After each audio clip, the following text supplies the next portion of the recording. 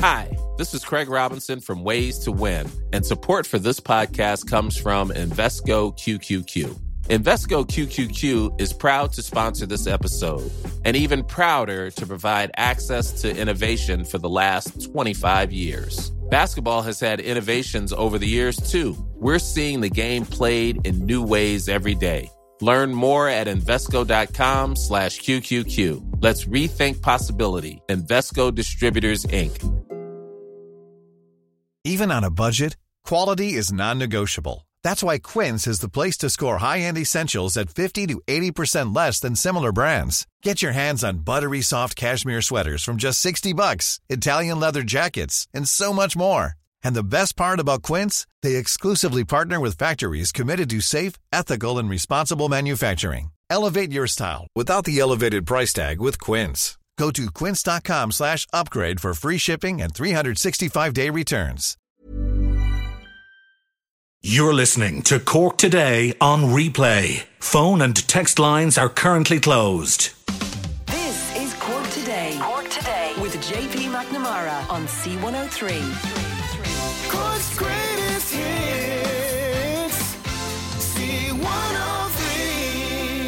And good morning, it is Friday and we hope we find you well on what is a nice morning in some parts. Cloud will continue across today and that rain later on, but for the most, not the worst day. Temperatures fairly okay as well for this time of the year. And our lines are open. Bernie and Sadie take your calls 1850 333 103, or you can text or WhatsApp 0862 103 103. You can email this morning jp at c103.ie, or you can tweet at C103 Cork. And ahead on the show, I know we've got a few calls and texts about this earlier this morning, and this is over concerns that the fruit company Keelings did charter a flight to Bulgaria and bring workers back to basically pick fruit here in Ireland. And we have a statement from that particular company, and we have the concern that was raised by that person who works for Ryanair. We'll bring you that this morning on the show. Also, we're going to hear how some businesses, even though they are closed, are still paying liability insurance, and what can be done for those particular businesses to work something out with their insurance companies. Well, one Cork councillor has spoken to a number of insurance companies on what can be done. We'll speak with Councillor Sean O'Donovan, who was raising that issue this morning. We're also going to hear about a study on how everybody is feeling during this period of COVID-19. Some people are feeling more anxious than others. Some people are more worried than others. And of course, we are all different. There also is a high level of depression among some people because of this. And we are all told as a nation to mind and look after our mental health. Also, we're going to hear within that survey how it seems only 2/3 would take a vaccine for the coronavirus if one becomes available. We're going to hear how a Mallow company who prints labels are going to be doing something very good and very nice for the whole of Ireland. By way of thanking the frontline staff. We'll hear from them on the show this morning. And what is happening with the former site of the Central Hotel in Mallow?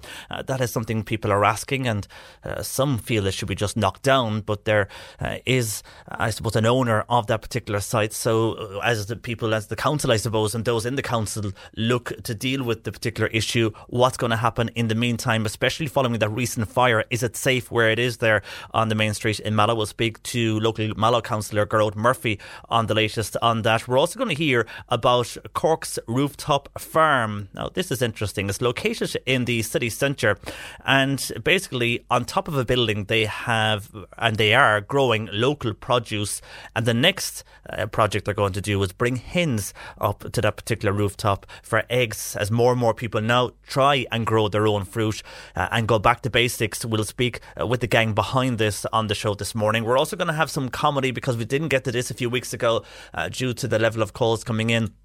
We will try and get to this today, hopefully, depending on how things go. But this is the Brendan Grace, of course, the late Brendan Grace, the great Irish comedian, and his family and their trip to Dublin Zoo with his mother-in-law. And we'll hear that this morning. Just a bit of positivity. I think people need a bit of uplifting as well. And as we head into the weekend, it is something to uplift people. It is, no matter what age you are, I think Brendan Grace brings a smile to your face with his type of comedy. And also, as a lot of people are looking at streaming services and watching movies on the various streaming services that are out there, Marcus here looking at the best of them later in the show as well. So that and more to come between now and 1. Our lines are open, 1850 333 103. Text text or WhatsApp 0862 103 103.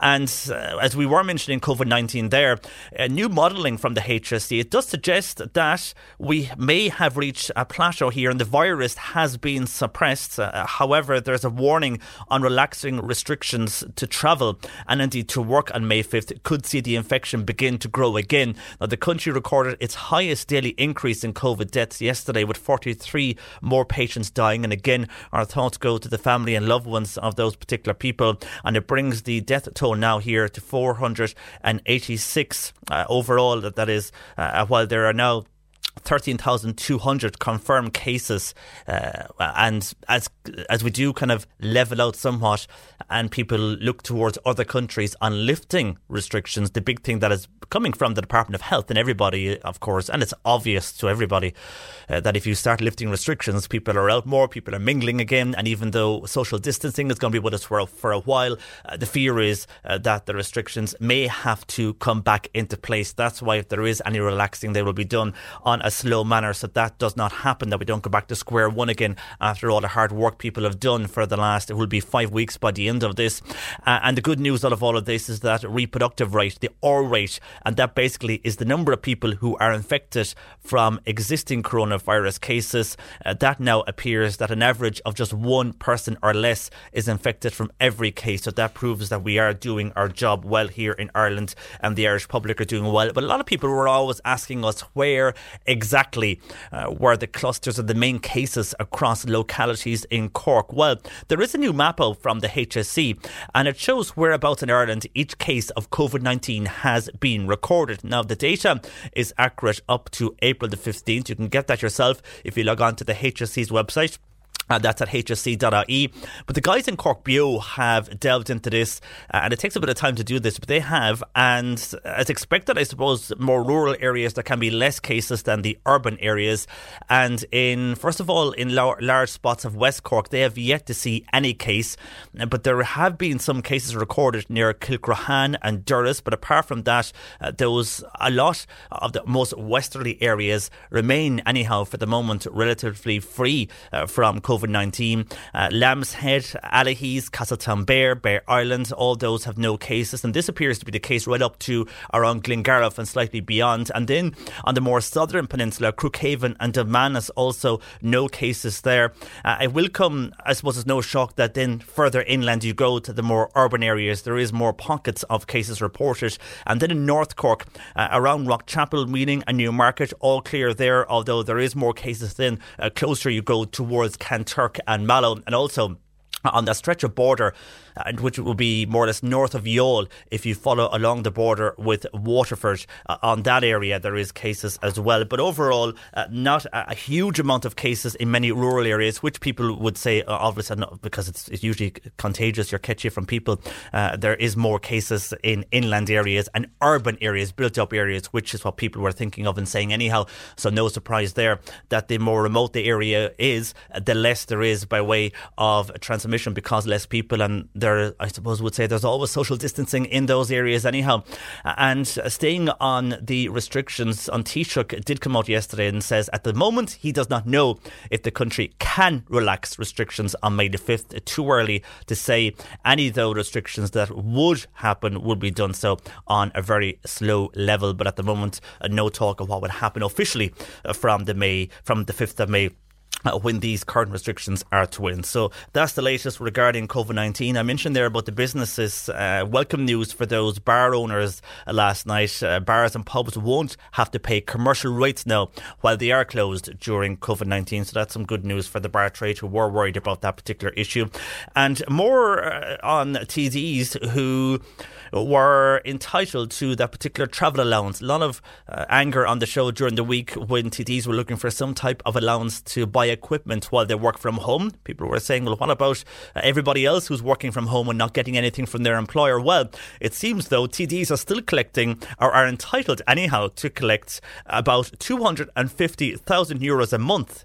Yes, a month in travel and accommodation expenses from the taxpayer, despite the limits on the numbers attending the Dáil.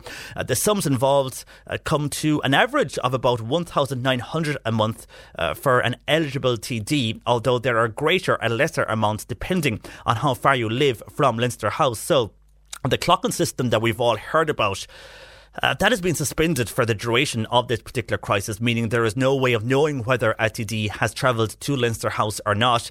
The payments for travel and accommodation allowance, that's what it's called, TAA, despite the particular lockdown and despite calls for that to be basically scrapped during the lockdown, it still exists and the payment still continues, and the Dáil has met only 6 times since the election, and even though it's in reduced numbers as most of the sittings cannot take place because of social distancing rules, and if they do there is social distancing in place, still that travel and accommodation allowance is still, you can still claim it. No, not all TDs are, most have common sense over it, but if they wanted to they could.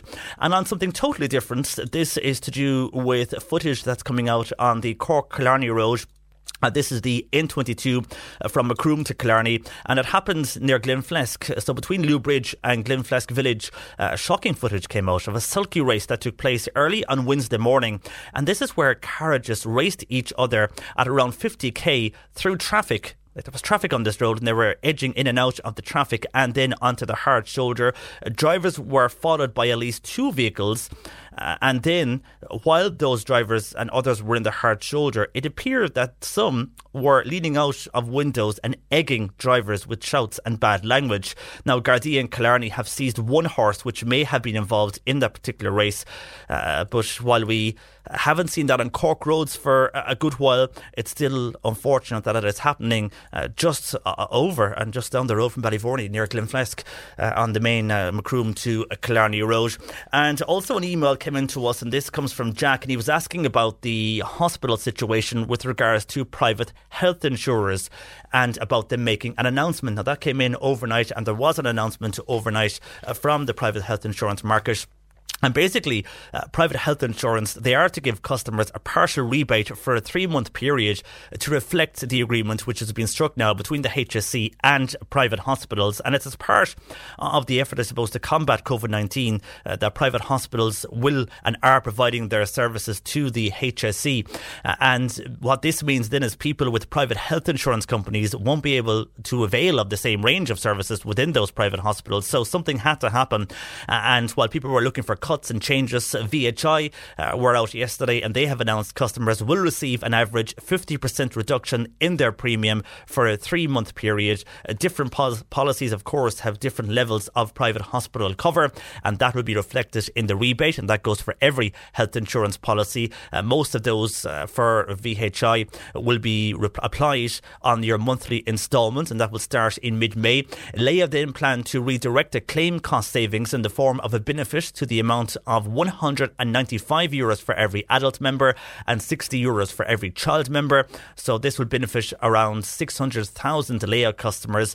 And if a member's employment pays for their health insurance with Leia, they will distribute a payment directly to the employee, and a separate payment then will be made to the employer.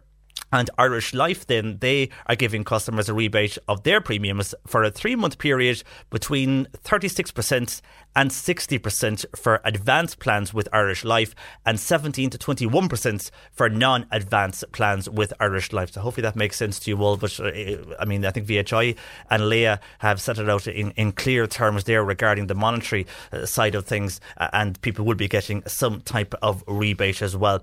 More emails and more to come across the show. We'll get through your calls and comments. Keep them coming to us. 1850 333 103. Text or WhatsApp 0862 103 103. A lot of calls and comments in with regards to Keelings and that plane out of workers that they have brought from Bulgaria. We have a statement from them, also emails in regarding that and commentary. I'll get to those, but I want to check in on what the business owners who've been on to us, how they will face paying insurance, especially those or anybody paying liability insurance, whereby there's no one actually in your business, no one in your workplace, no one in your bars. What are the insurance companies doing about that? We've heard about health insurance, but what's happening with that side of things? We'll discuss that next with a counsellor who has looked into this and has answered. Cork Today on C103. Call Patricia with your comment. 1850 333 103. As I mentioned, health insurance, a lot of people asking what is happening for business owners or people who may have a public property and paying a public liability and have insurance on that, but at the moment no one is on that particular property. property and uncertain for many businesses at the moment, especially bar owners as well, even though commercial rates this morning and yesterday evening was said that is going to be on hold now during COVID-19, which is good news for bar owners. Anyhow, Councillor Sean O'Donovan has written to several insurance companies about this particular situation, and he joins me. Good morning to you, Sean. Good morning, John Paul.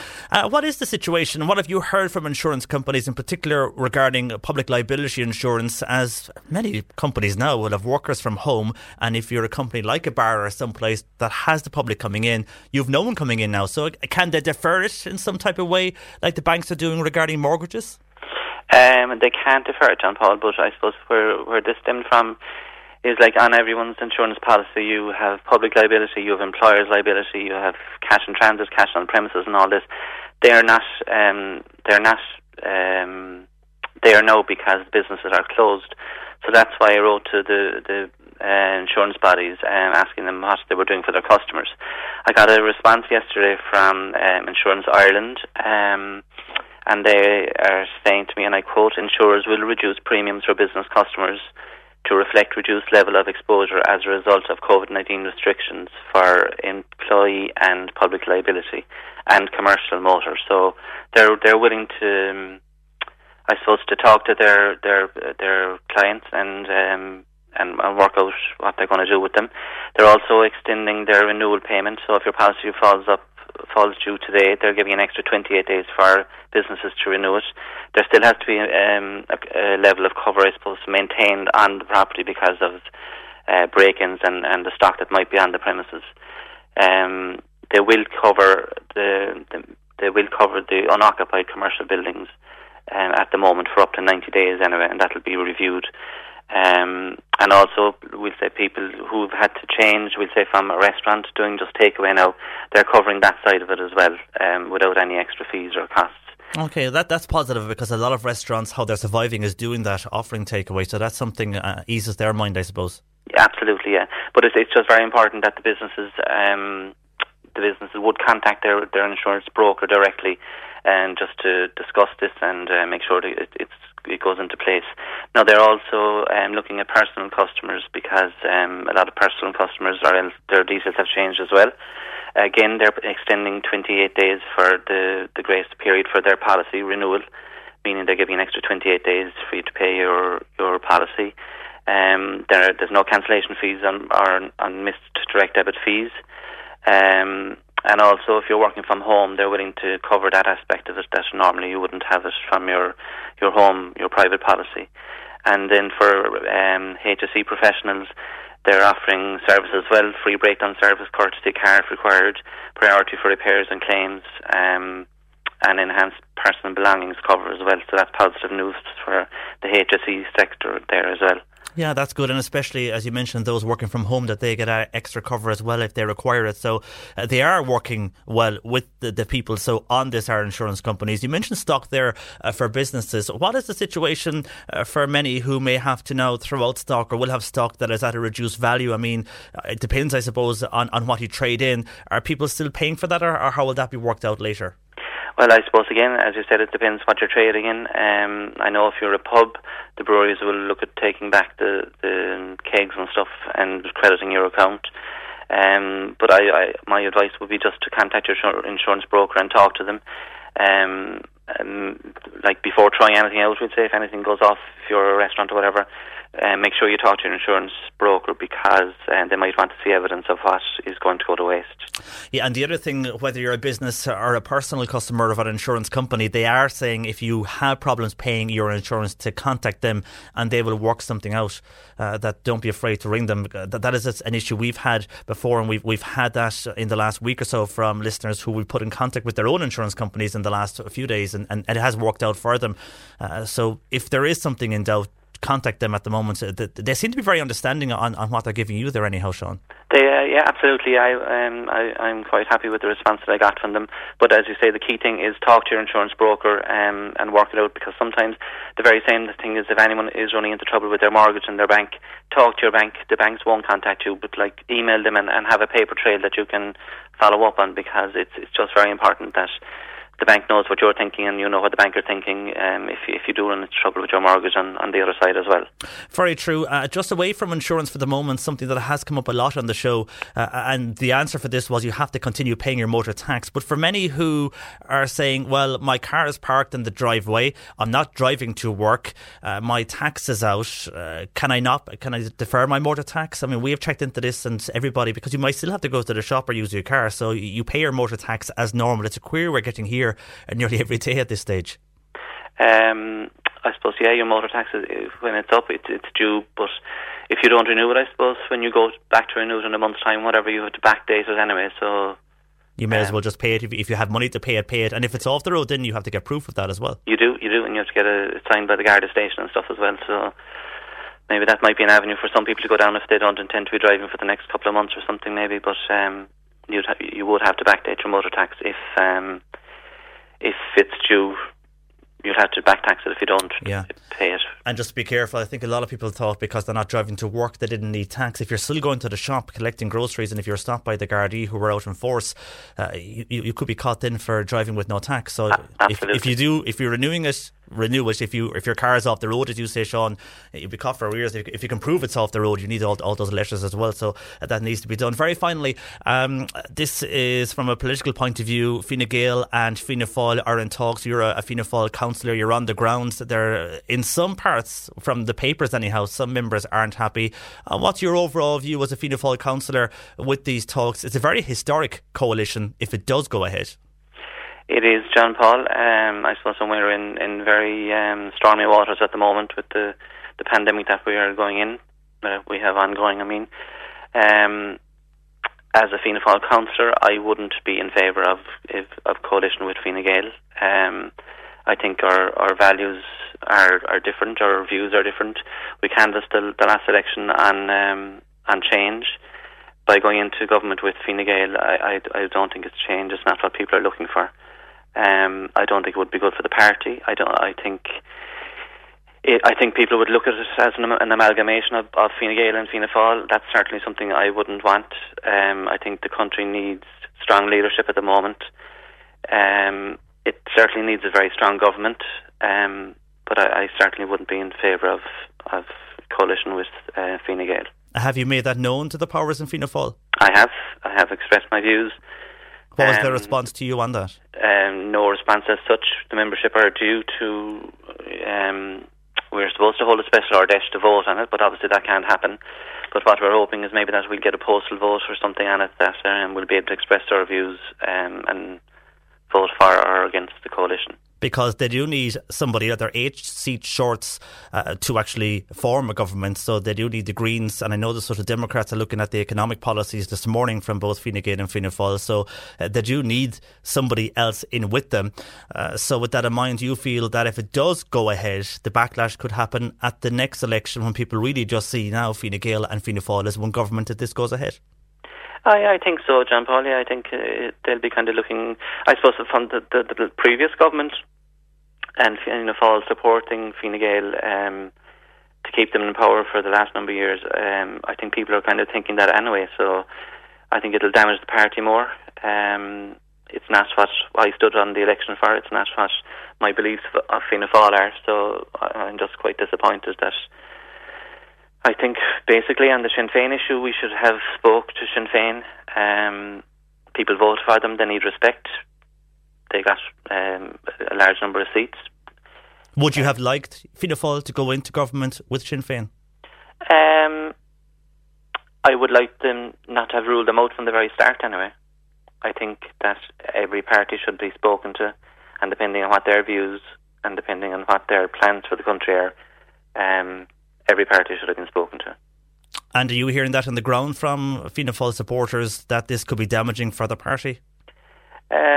I'm hearing that a bit, that it could be damaging, yeah, but the bigger issue, I suppose, is what's happening in the country, and we know we need a strong government. So. Well, that's the other thing. I mean, would you not think that for at the moment, the way things are going, that you need a strong government and that you have the evidence, some would say, over the last while from the Health Minister and others that something is going right if we are reducing and flattening that curve at the moment, and we do need a solid government to put things in place. So with that in mind, is it a case of putting the differences aside and putting Fianna Fáil and Fine Gael together, or should we just go for a national government if there's so much concern?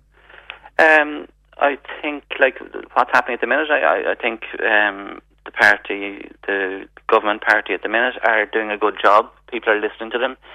As you say, the curve has been flattened, and there's lives being saved, you know. A national government is possibly something that should be looked at. Like the plan that came out from Fianna Fáil and Fine Gael the day before yesterday it isn't costed.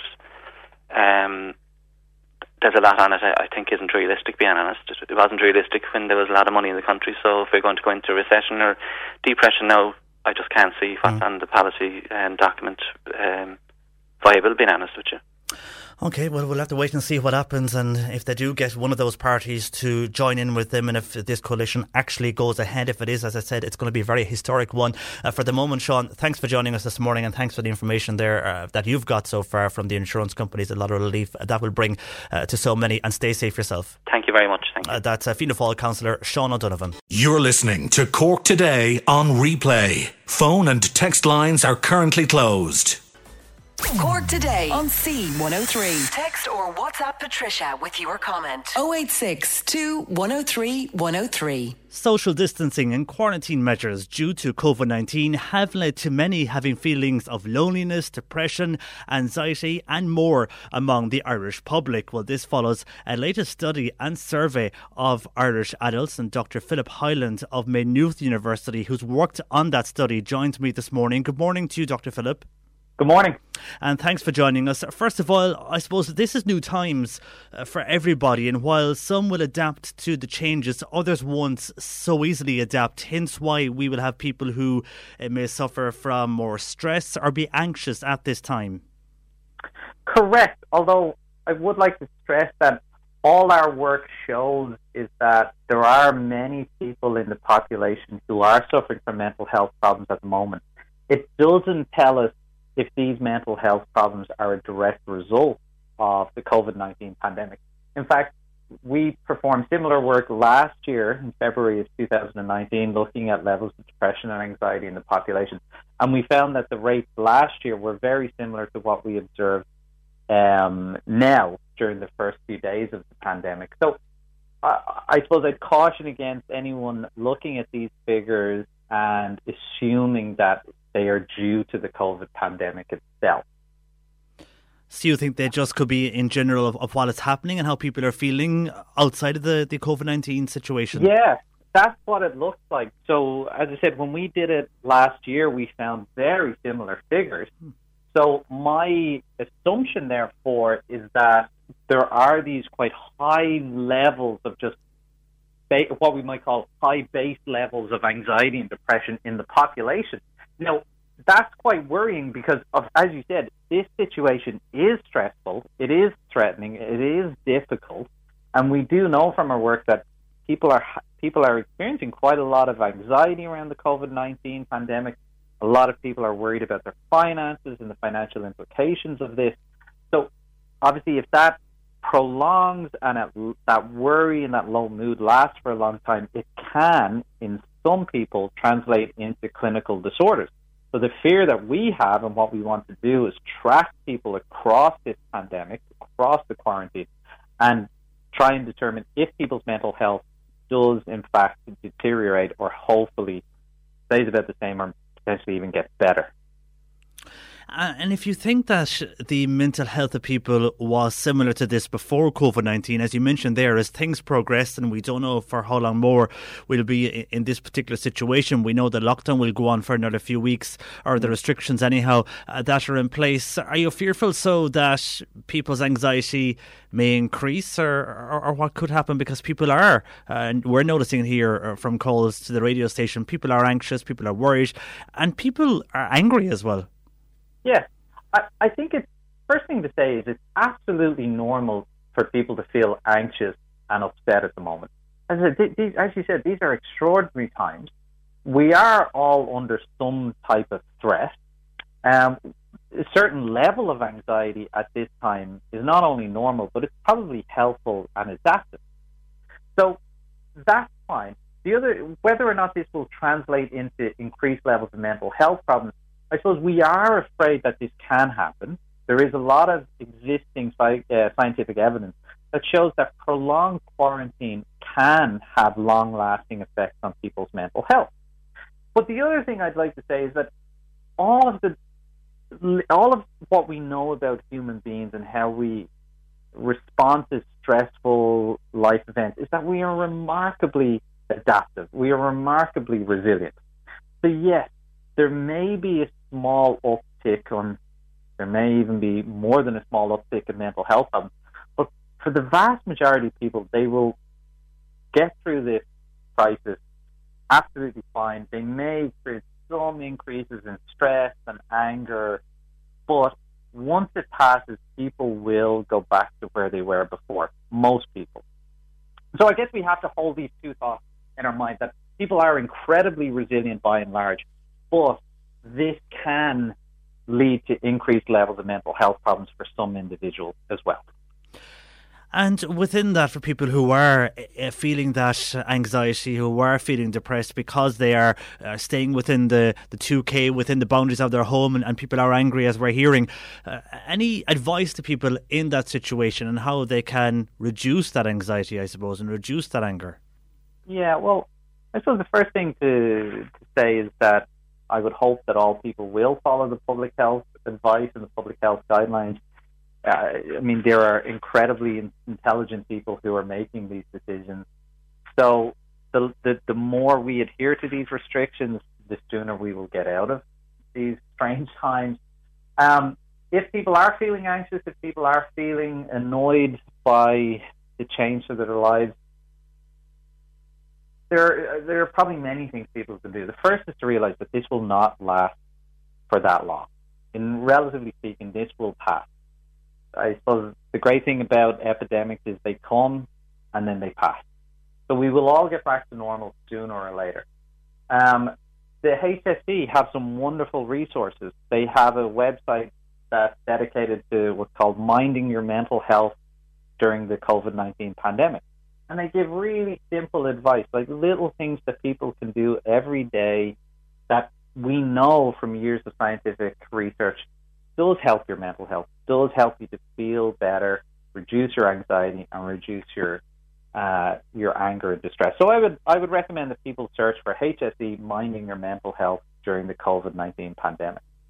And finally, as we all know, the world is searching for some type of treatment for COVID-19. Vaccines are being spoken about at some level. And in your survey, you do mention that, and you do ask people about if a vaccine was available, would people happily take a vaccine? And indeed, would their child be happy for them to give that to their child as well? What have you found from that within the survey? So we found some worrying results. Well, I find them worrying, that only 65% of people said that they would accept a vaccine. 26% of people said maybe they would accept a vaccine. And 9% of people said no, they would not accept a vaccine. So I suppose it's a difficult question to ask people because a vaccine isn't available right now. The question we asked was a little bit blunt. So I suppose the work that we are doing right now is to try and find out who are these people who are not saying yes? Who are the maybes? Who are the no's? What defines them? Is there any information that we could provide to these people in order to encourage them and to make them more likely to say yes if and when a vaccine becomes available? So we will be following up with our participants over the next couple of weeks, and we'll ask them in the next survey, well, what information will you need or would you need that would help to convince you to accept the vaccine? Because, you know, some of these people may have said no or may have said maybe because there's concerns about the safety of a vaccine or whether or not they themselves, if they have an underlying condition, can take it. But I suppose what I'd want to stress to people is that the safety and efficacy record of vaccines is remarkable.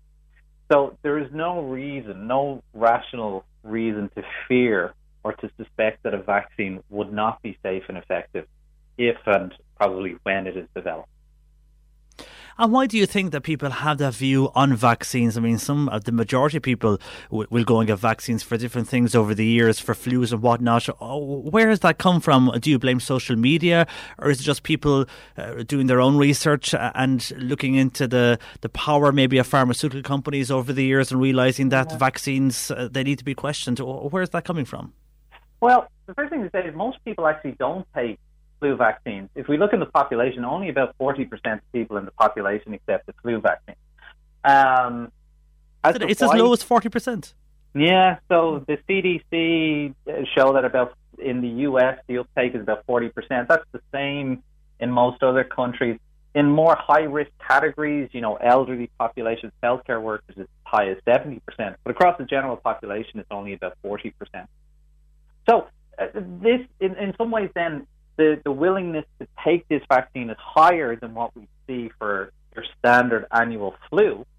As to where the information is, the sort of the distorted information is coming from, the fear around vaccines, there are many ways that we could there are probably many sources for that. I'd rather take responsibility. So as a scientist and as a member of the healthcare professionals, I suppose as a psychologist, we, other scientists, other health practitioners, probably need to do a better job communicating to the public just the extraordinary effect that vaccines, the extraordinary positive effect that vaccines have had on people over the years, the incredible safety record that they have, and there is just no reason why people, by and large, should be wary of taking a vaccine if and when it becomes available. Okay, that is interesting. We'll have to wait and see, I suppose, what happens regarding vaccines or any type of treatment for COVID-19. Good research there. Just getting back very finally to the anxiety and depression and a call that we get the odd time here. Is there a difference between the level of anxiety in women and men? And have you found that within this survey? Yeah, so slightly higher rate of anxiety and depression among women. Interestingly enough, all of the scientific literature tells us that women are about 2 times as likely as men to suffer from depression and anxiety. In our study, we found that women were only about 1.5 times more likely to suffer from anxiety and depression than men. So actually, while there is still this effect where slightly more women are affected by these conditions than men, the difference now is actually slightly smaller than what we generally see. So that could be something to do with the current circumstances we're in, or it may just be a sort of a natural difference we see from study to study.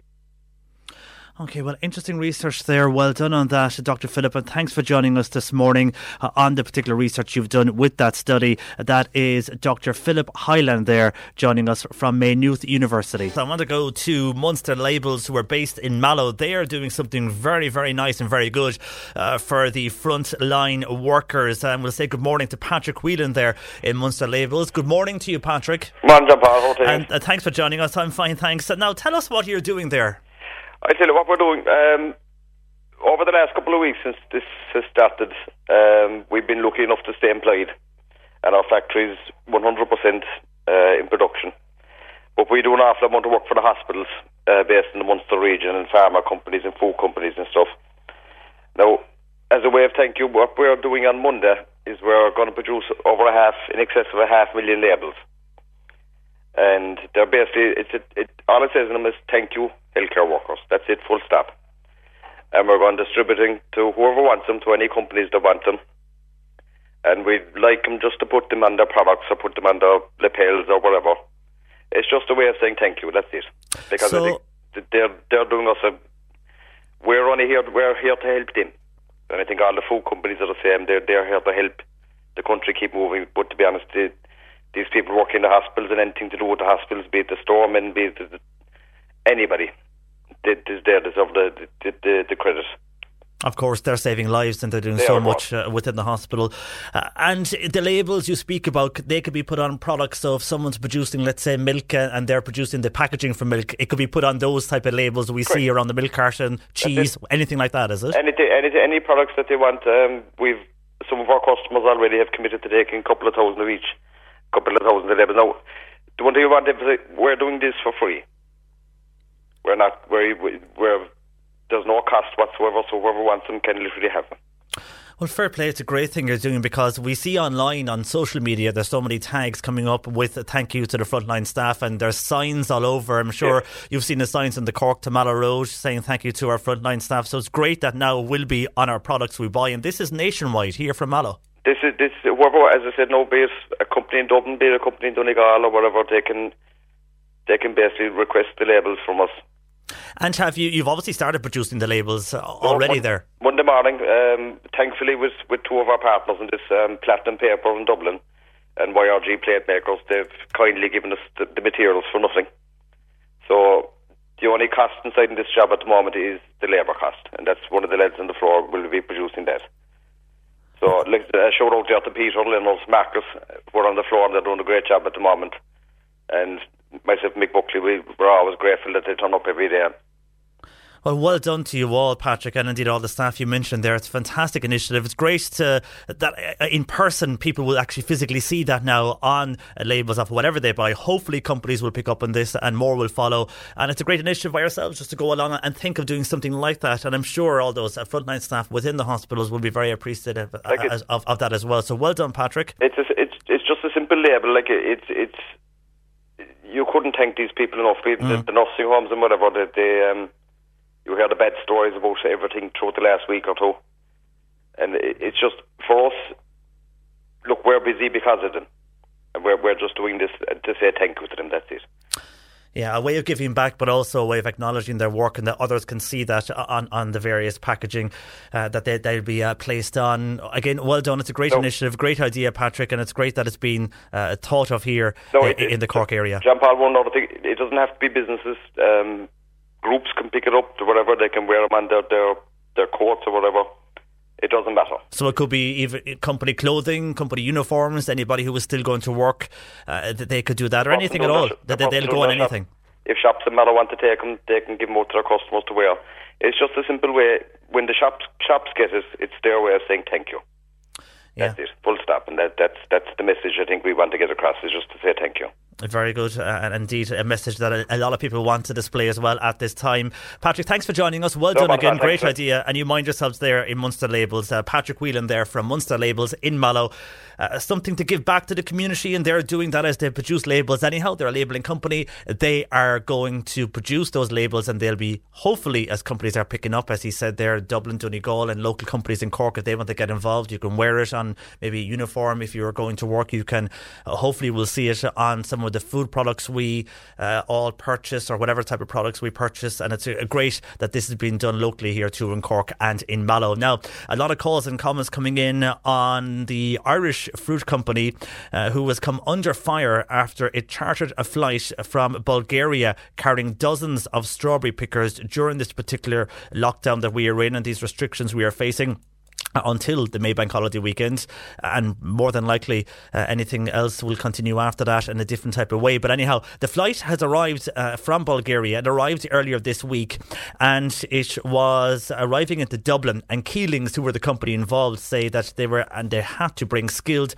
horticultural staff to this particular country. Now, a lot of people are questioning why Irish workers who lost their jobs due to the global pandemic could not have been offered those particular roles. Here's just first of all, here's Ryanair worker who has emailed his local councillor in that area, and this has been sent around. It's also been shared on social media. Here's a flavour of that particular email. This Ryanair worker, who isn't giving his name because he doesn't want to be identified, but his name is with the councillor. He feels that because of the lockdown we are in, a lot of people are cocooning and not leaving their home. He was on that particular charter flight that went out from Dublin to Bulgaria. The flight was paid for by Keelings. The flight flew out from Dublin empty, came back in with full of passengers, 189 in total. There was no social distancing on board. He felt to put the cabin crew at risk. There was also 200 bags in the hold of the aircraft, putting the ground handling agents at risk. All the passengers on board were holding letters from Keelings stating that they were coming to start work picking strawberries for them.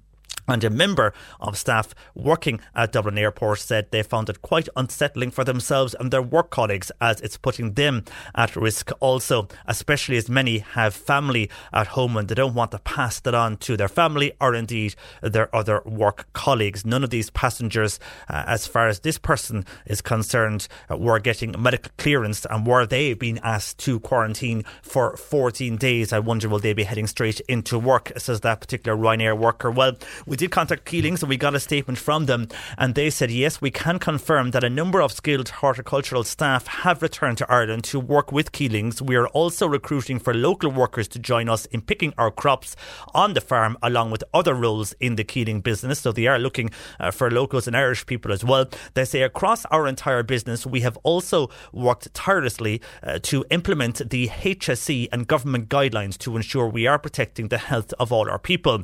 This includes the repeated COVID-19 safety coaching, instructions, and indeed following all the guidelines, which includes 14 days of restricted movement for any new arrivals in the country prior to starting work in Keelings. A very important part of our workforce for many years has been skilled seasonal workers who return to us to help pick our fruit and manage our plant health.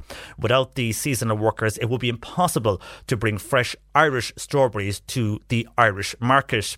We understand the concern that in the current environment regarding both social distancing and local employment, we want to assure the public that we are doing all we can to help and support the local employment at this time, but also to ensure the safety of all our workers. And we again want to assure people that no horticultural worker coming from another region will be asked to work without a full 14 days restricted movement, is what the statement says from Keelings to us earlier this morning. Well, on that, a lot of comments in from people who were unhappy. First of all, Christy in Tipperglanton says, at a time where we are told that 700,000 people are collecting unemployment benefit, it seems outrageous, if true, that these workers were brought in from Bulgaria by Keelings to pick fruit. How is this being allowed? And John in Clonakilty says on that particular issue, if the country is closed down and it's your own people, your own Irish people are being told to stay in or stay within 2k, but then anybody is let in and they can fly in or sail in as we're still open. Come on, one in, all in, says John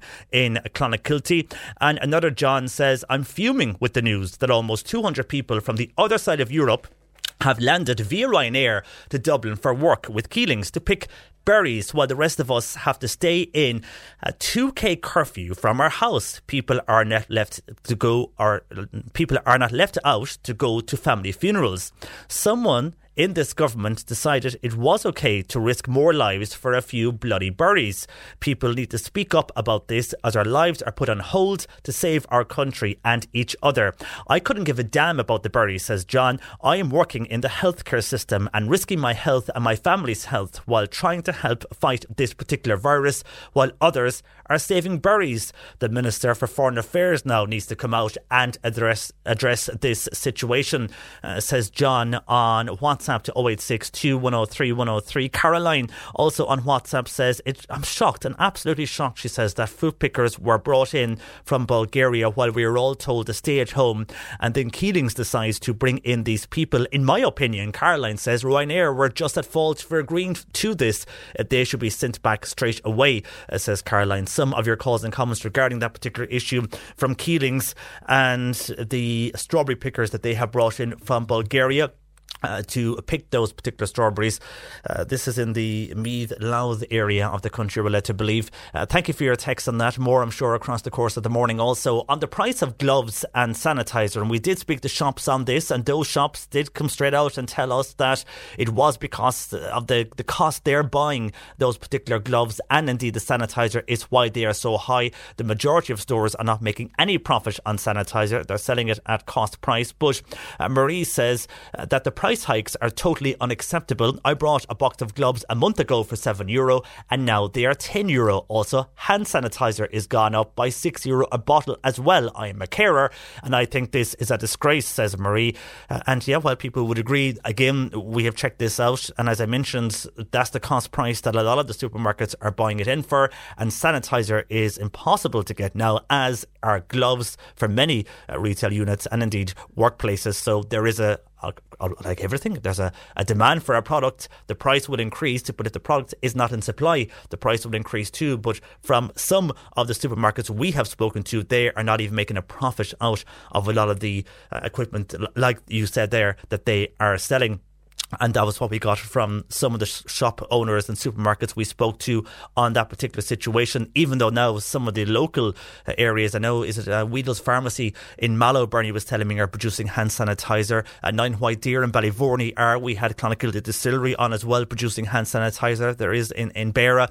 So there's a lot of local places now producing hand sanitizer, but because the demand is so high, then you have a situation whereby as fast as they make it, it runs out again. And on that issue of cost, Mary in Demanway feels prices have gone up since COVID-19 in many of the shops. And on gloves, Mary in Ballincollig feels it should be compulsory to wear masks and gloves if out every day in the community.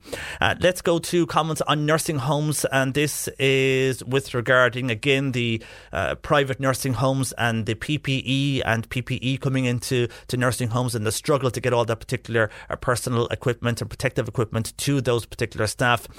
This says, hi Bernie, JP and Sadie, thanks for all the information you send your way, but I have to comment on the nursing homes. While I agree wholeheartedly with the sentiment that we should take care of our elderly in those care homes, the private care homes charge huge fees, and I think if the HSC are bailing them out with the staff and indeed with PPE, they should be made reimburse the HSC over time and not make a profit in with this and throw the expenses over to the taxpayer while they still have to pay their monthly deposits. Also, there should be a certain amount of PPE in place themselves within private nursing homes, as there are doctors and nurses in certain areas of hospitals going without basic masks and aprons while doing their rounds as a result of this lack of PPE. So shame on the HSC if they are not working this out, because obviously they feel private nursing homes, since they're charging fees, they should be paying something back towards the HSC. Well, thank you for your text on that. I'm sure there'll be a lot of views on that. I'm not too sure what is the issue with private nursing homes and fees at this particular time when they also require PPE, and I'm sure no one wants staff in private nursing homes either to be left without personal protection equipment at this particular time. And somebody else here, I'm just throwing this out, why are nail bars closed? Why can't they operate like checkouts and put up screens? It's not rocket science. I suppose two things there. First of all, for a nail bar, I presume you'll be touching the hands of the person if they're doing their nails. So because of that could be an issue. The person that's getting the nails done can't wear gloves anyhow.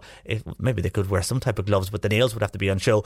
But the other side of that is the staff working in the nail bar. People are forgetting about the staff. Maybe they don't want to work. If you're even with a screen, it's not considered an essential service. So maybe the staff are going, I don't want to sit there with somebody sitting across the way from me, even with a screen. I still may touch their hands doing their nails. So it could be a staffing issue as well.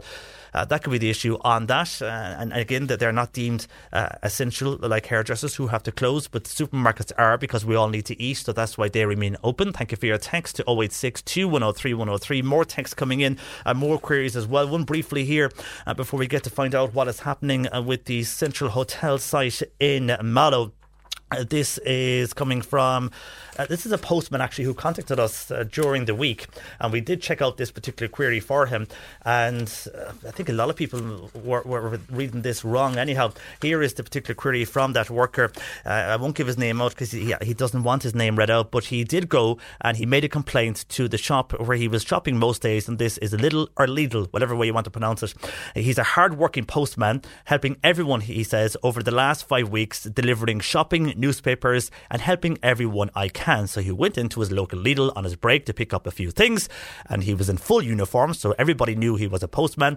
And I was heading towards the security door, and the main door, but the security man told me to join the queue. So as I was walking in the door, I was told, go back, join that particular queue. And I said, I'm on a break and I'm on the front line.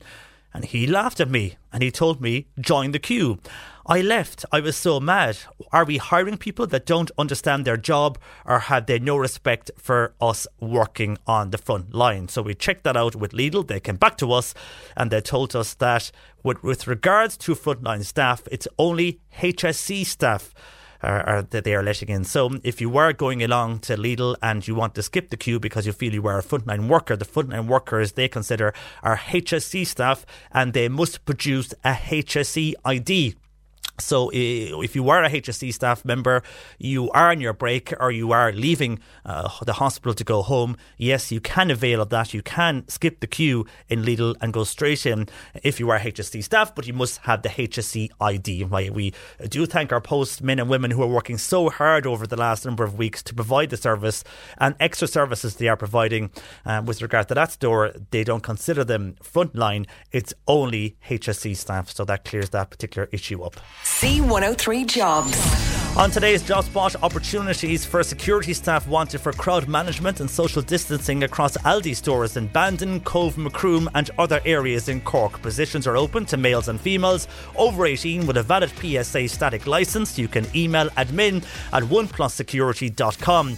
2 positions are available for an existing agri-sales team in the North Cork area. Send your cover letter and CV to info@farmcoagritrading.com. And PE Global Healthcare. They're now recruiting for a pharmacist, medical information roles, an occupational health nurse, and they're all in the Cork area. Call Anya in PE Global Healthcare on 0818 222 018 or email her anya.lynch@peglobal.net. And these jobs and more online now. Go to c103.ie/job. Cork Today on C103. Call Patricia with your comment. 1850 333 103. Now, a lot of calls in during the week asking what is going to happen now with the old Central Hotel site in Mallow. We all know there was a fire there recently at the particular site. And not for the first time, local councillor Gearóid Murphy joins me. Good morning to you, Gearóid. Hi, John Paul. Thanks for having me. And thanks for joining us. So what is the latest on this site? It looks like it's about to be blocked off at the moment. Is there a health and safety issue with the building? Yes, that's exactly what's happening. So basically, in the aftermath of the fire, there was a report by consulting engineers which highlighted major concerns with public safety and also structural integrity of the building. So what's going to happen is that the front of the hotel, that includes the footpath and the car parking spaces in front of the hotel, is going to be cordoned off. There's been a temporary cordon put in place and there'll be a more permanent cordon put up over the coming days. I suppose I'd just like to welcome it as a first step, really. The Central Hotel site has come to really epitomise, unfortunately, the problem of dereliction on the main street of Mallow. But I think this really needs to focus the minds now. And I think it's going to lead to a renewed sense of urgency to do something more permanent and something to try and bring the site back into a productive use. And when you say they're cording it off on the front, is that the front of the building facing the main street, I presume you mean it will be that area they'll cordon it off. Are they afraid the building could collapse? Yes, as far as I understand, that is the only reason they wouldn't cordon it off otherwise, because it is quite a drastic step. But the engineering report left them, from what I understand, with no other option. I have spoken to officials about this, and I've been engaging with them fairly, frequently over the last number of months and years in relation to the Central Hotel, because it's an issue that's been brought up to me so much on the doorsteps. And, the main thing, I suppose, is to try and end the dereliction that it has come to represent and the state that it's come into. But health and safety is a huge concern as well. And the last thing we would want would be, heaven forbid, a member of the public getting injured or worse from a collapse of the building. And why can't they just knock down this building? There has been a lot of calls. I know your fellow councillor James Kennedy has said for once and for all, just knock it down. I know they have to speak to the owners of that particular site first before something like that can be carried out. But there has been a lot of laws over the last while with regards to derelict buildings passed by the council. Can any of these laws be implemented and penalties charged on this? I mean, if it could collapse, I mean, just because you've cordoned off the street doesn't mean that the bricks won't go elsewhere or cause some damage or somebody won't try and climb into the building. I mean, we have still an issue of homelessness. It's been known that there is homelessness in Mallow. You don't want people or kids who are all off school trying to jump in and have a few cans inside in the old building and then it collapses. That's a very fair point, and look, the council actually do have power to knock the building, and it's not even a new piece of legislation. It's actually under the Sanitary Services Act 1964. So ultimately, if it comes down to it, yes, the council have the power to do that. And if it comes to it, like, I'd certainly, if there's no other option and the council have to do this, then I'd be certainly in favour of that myself. But I suppose the one thing about when the council is doing anything, you have to remember we're doing it with public money, and Ireland has very strong property rights. So the last thing I would want, like if the council brought in the wrecking ball in the morning without dotting the I's and crossing the T's and without going through the proper procedure under the legislation, then the last thing you'd want would be a High Court challenge and the taxpayer maybe to be found against, as having breached the owner's property rights because, not taking a proportionate response, or they could have taken a less invasive action into his property rights.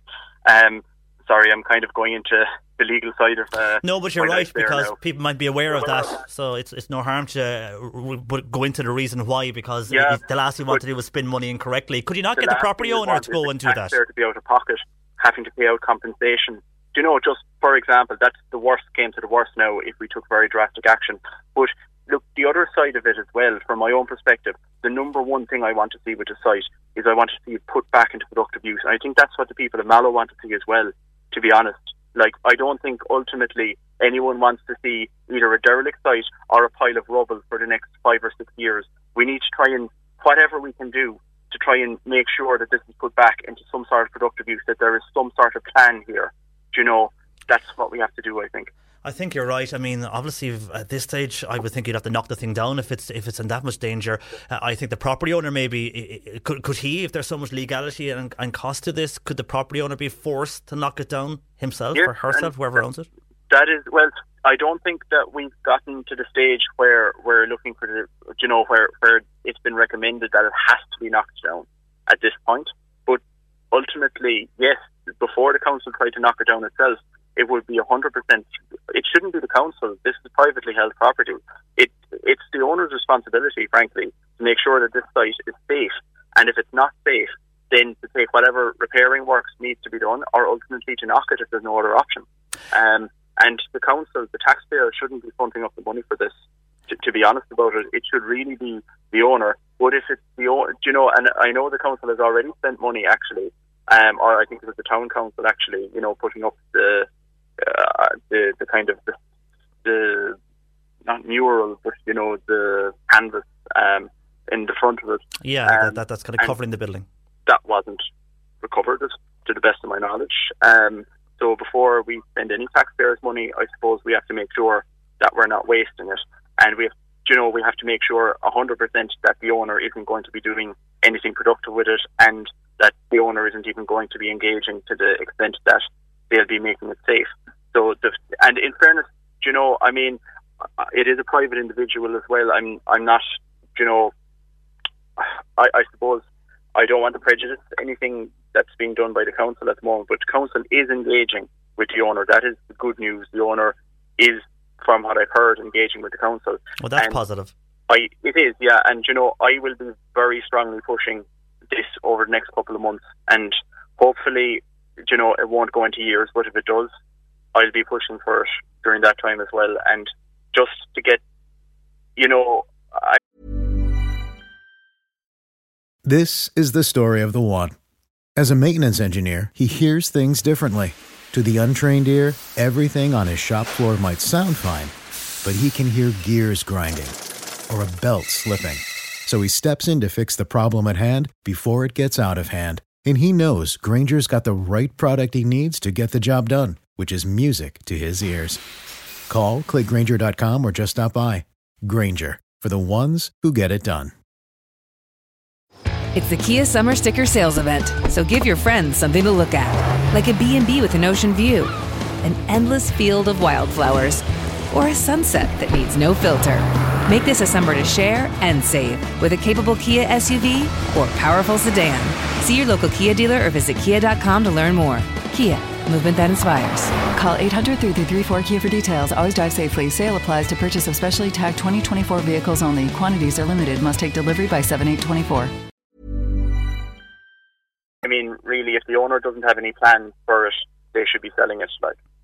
And there was a number of plans from the council to do various things in that particular site. There was a talk of maybe the plaza, now might be the wrong word to use in Mallow, but there was talks of some type of plaza supposed to be there at one stage, or do something with that particular site, because you're right. I mean, when you do drive into Mallow town and the main area of that town, and you're driving in and you see that, I mean, it does, for people who aren't from the area, they initially go, oh, let's drive on, because it does give a bad impression of the town. Further down you go, the street is very well. It's lovely hanging baskets. It's looking well. It's, businesses are painting and doing up their buildings. Yes, you have this eyesore, which if you're a tourist, which is the fearful thing, who's driving in, might be going to Doneraile Park or elsewhere, and they see this, they might just drive off to another town, because it just gives a bad impression of stopping in Mallow. That's true, yeah. And I mean, it's in private ownership at the moment, but if the council were to take ownership of it, there are certainly positive things that the council could do. I suppose we'd have to get the money for it first, and there's also the town hall project, I know, which the council is also engaged in at the moment in the main street. And to be fair, I mean, to the council, I think they are doing a lot of good work in terms of trying to rejuvenate the town of Mallow to the best of their ability. Obviously, with the coronavirus at the moment, it's very difficult, but we had some great news recently with the playground, for example, in the Castle Park. It's going to be a wonderful resource to the community. But, it is the main street. The dereliction on the main street does tend to drag it down all right. And, even just in terms of comments that I've had in relation to it, there are some very good ideas as well with what could be done, say, even by the private owners, if it could be put into some sort of an entertainment complex, like a bowling alley or something like that, or because the Central Hotel had a long tradition of entertainment before it went by the wayside, unfortunately. So it'd be great to have it put to some sort of a use for entertainment for the local people, if that was at all possible. Yeah, indeed, and it's good there's ideas being thought of for the use of that particular site. For the moment, Gearóid, thanks for joining us. We'll wait and see what happens. That as local councillor based in Mallow, Gearóid Murphy, on that. Your views, maybe. What would you like to see on that particular site? Text or WhatsApp 086 2103 103. Call us 1850 333 103. Bernie and Sadie taking your calls this morning. On the way, though, we're going to hear about Cork's rooftop farm on a rooftop in the city centre. You're listening to Cork Today on replay. Phone and text lines are currently closed. Cork Today on C103. Text or WhatsApp Patricia with your comment. 086 2103 103. Now, as we speak about people going and creating local produce and wanting to buy local produce, high above the city buildings, a group of people have been quietly planting the first seedlings for Cork's rooftop farm. Brian McCarthy, whose family business is Central Floral Supplies, joins me on this. Brian, good morning to you. Morning, John Paul. How are you keeping? I'm fine, and thanks for joining us. First of all, with everything going on at the moment, a lot of people are looking at producing and growing their own local produce. How did all this come about, though, of using a particular building in the city centre and converting the rooftop? Yeah, I suppose myself and my partner, we had a bit more spare time on our hands now, like everyone else these days, and we had looked at we have a courtyard area here where we live in the city centre, and we had looked at maybe just putting in a kind of a small area there where we could grow a few bits of vegetables and something modest to keep us occupied over the time off, and maybe have some nice fresh vegetables for ourselves to eat. And I'm lucky enough in that my family's business, our former premises was on just off the Coal Quay there, Cormac Street in Cork City, and we were looking down on the rooftop there one evening and thought to ourselves, wow, this is a very unused, untapped space. Maybe we could do something a bit more substantial here. And before we knew it, we were kind of getting stuck into it, buying polytunnels and building raised beds and planting seedlings, and it took off from there, really. And is the plan now, when I presume you've had to put soil and stuff on the very top of that particular roof, and did you have to assess that or anything, that roof was okay for that, or what is in that particular building at the moment? We had, the ground floor is currently occupied, and we had an engineer in to assess the structure and make sure that it was okay to take loads of what would be going up there, and that it was structurally sound. So that was I was lucky enough in that I had an engineer working on a project I'm on working on at the moment, and he came in and had a look at that as well and gave the green light on that, so that was great. So we got the soil up on top of the roof. That took a couple of weeks just with the lockdown. It's much more difficult at the moment to kind of get a hold of materials or get deliveries or anything like that, so that took a couple of weeks to organise, and we've had that now, and we're kind of getting stuck into that at the moment, you know.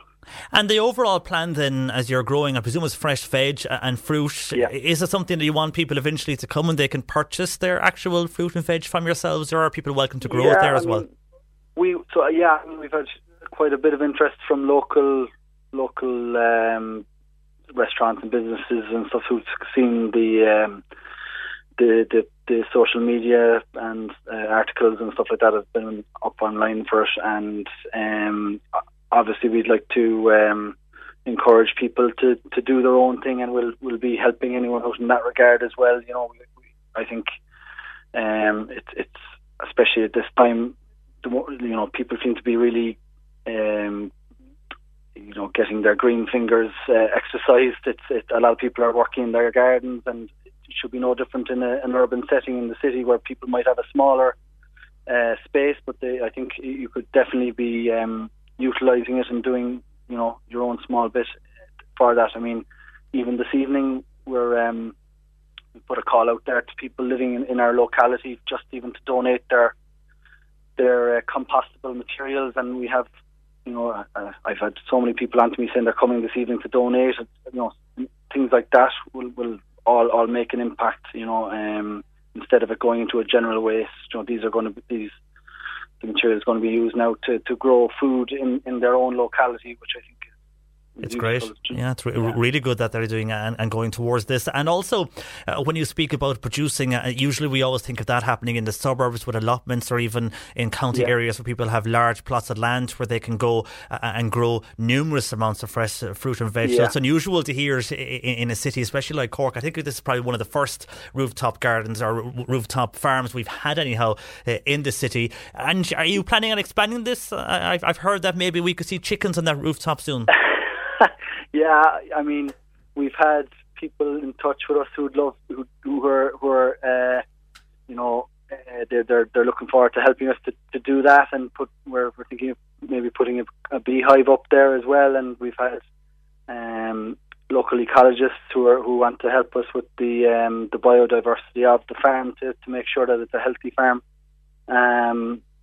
So we're excited to maybe to have a few give a few chickens a room with a view there in the city centre. Yeah, that's true, and it's a good view from that location there near Cornmarket Street. I'm sure there'll be no fear of them.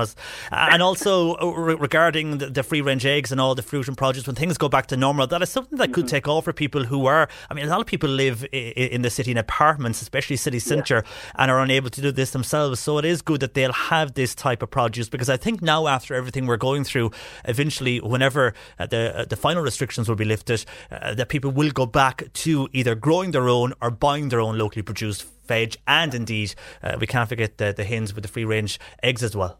Yeah, absolutely. And I mean, you know, the more people can support local producers of any sort, you know, you're helping your local economy. You're eating something which is probably much more healthy for you. You're you know, the transport miles travelled are negligible. You know, it's a win-win in every scenario, really. So I mean, yeah, the more initiatives like that in any town or city, or even people doing it themselves, the better, you know. And I think it's very rewarding for people as well, I think, to do their own growing, you know, to see it come to fruition and to get the satisfaction of eating their own homegrown food is tis an excellent reward for you know, a hobby like that, you know, if you're doing gardening, you know. Of course it is, yeah, and it can be good as well for, we know from our own gardening slot here with our gardener on the show, Peter Dowdall, good for mental health as well, which is good for this time. So Brian, best of luck with that. Thanks, for yourself and your partner. Hopefully, I'm sure it will definitely take off, and hopefully it goes well over the next while as you get this underway, and look after those hens as well on the rooftop, that they don't go off anywhere. Mind yourself, Brian, take care. Thanks for joining us. That is Brian McCarthy there, who's behind this, and it's the first Cork's rooftop farm. So while you're in the city centre the next time you do find yourself, when a lot of this is over and done with, hopefully, COVID-19, the next time you are in the city centre, who knows, when you look up, the rooftop might be the one with the farm on it, and who would have known that we would be growing our own fruit and veg and have hens on rooftops in the city centre. It is something that they do in other countries, but I've never heard of it here in Cork, and it might be one of the first, and I think a lot of us will be producing our own fruit and veg over the next few months, regardless of what is happening. And into the future, I think we're going back to basics following what's happening at the moment with regards to the coronavirus. Can I just bring something that's coming into us news-wise? This is something we mentioned on the show earlier in the week. It was reported in the papers that some TDs, not all now, but some TDs were looking for a special allowance to work from home because of the fact that everybody's working from home. They were saying they might need to buy some office furniture and different bits and pieces to enable them work from home. So while it was only a number of TDs, not all of them, the Oireachtas this morning has come out and it has said that no TD has sought a special allowance to work from home. So at the moment, no TD has sought a special allowance to work from home. Considering those particular reports during the week, they have not got any TD officially asking for this. However, there has been a number of political journalists tweeting, we mentioned this, it was in the papers as well this morning, that TDs can still pick up their full allowances and expenses during the lockdown as they've suspended the fobbing in system within Leinster House. So while the Oireachtas are saying no one has applied for that new allowance they wanted, they can still pick up their other allowances, and the fobbing system now gone within Leinster House. And something that we were all talking about, cocooning and isolation and self-isolation and not travelling over 2K and all of that, Michael O'Sullivan in Castletownbere has sent in a good WhatsApp this morning for people to think about others who maybe are always in self-isolation, and this is the people who protect our coastlines. Michael says, we hear all this talk about cocooning and isolating, and it's getting people down, and they are sighing as to when they will get back to normal life. Well, our memories are very short. When only a few years ago we had lighthouse keepers on just a rock out in the wild Atlantic Ocean for a month at a time, with their families and loved ones at home on the mainland.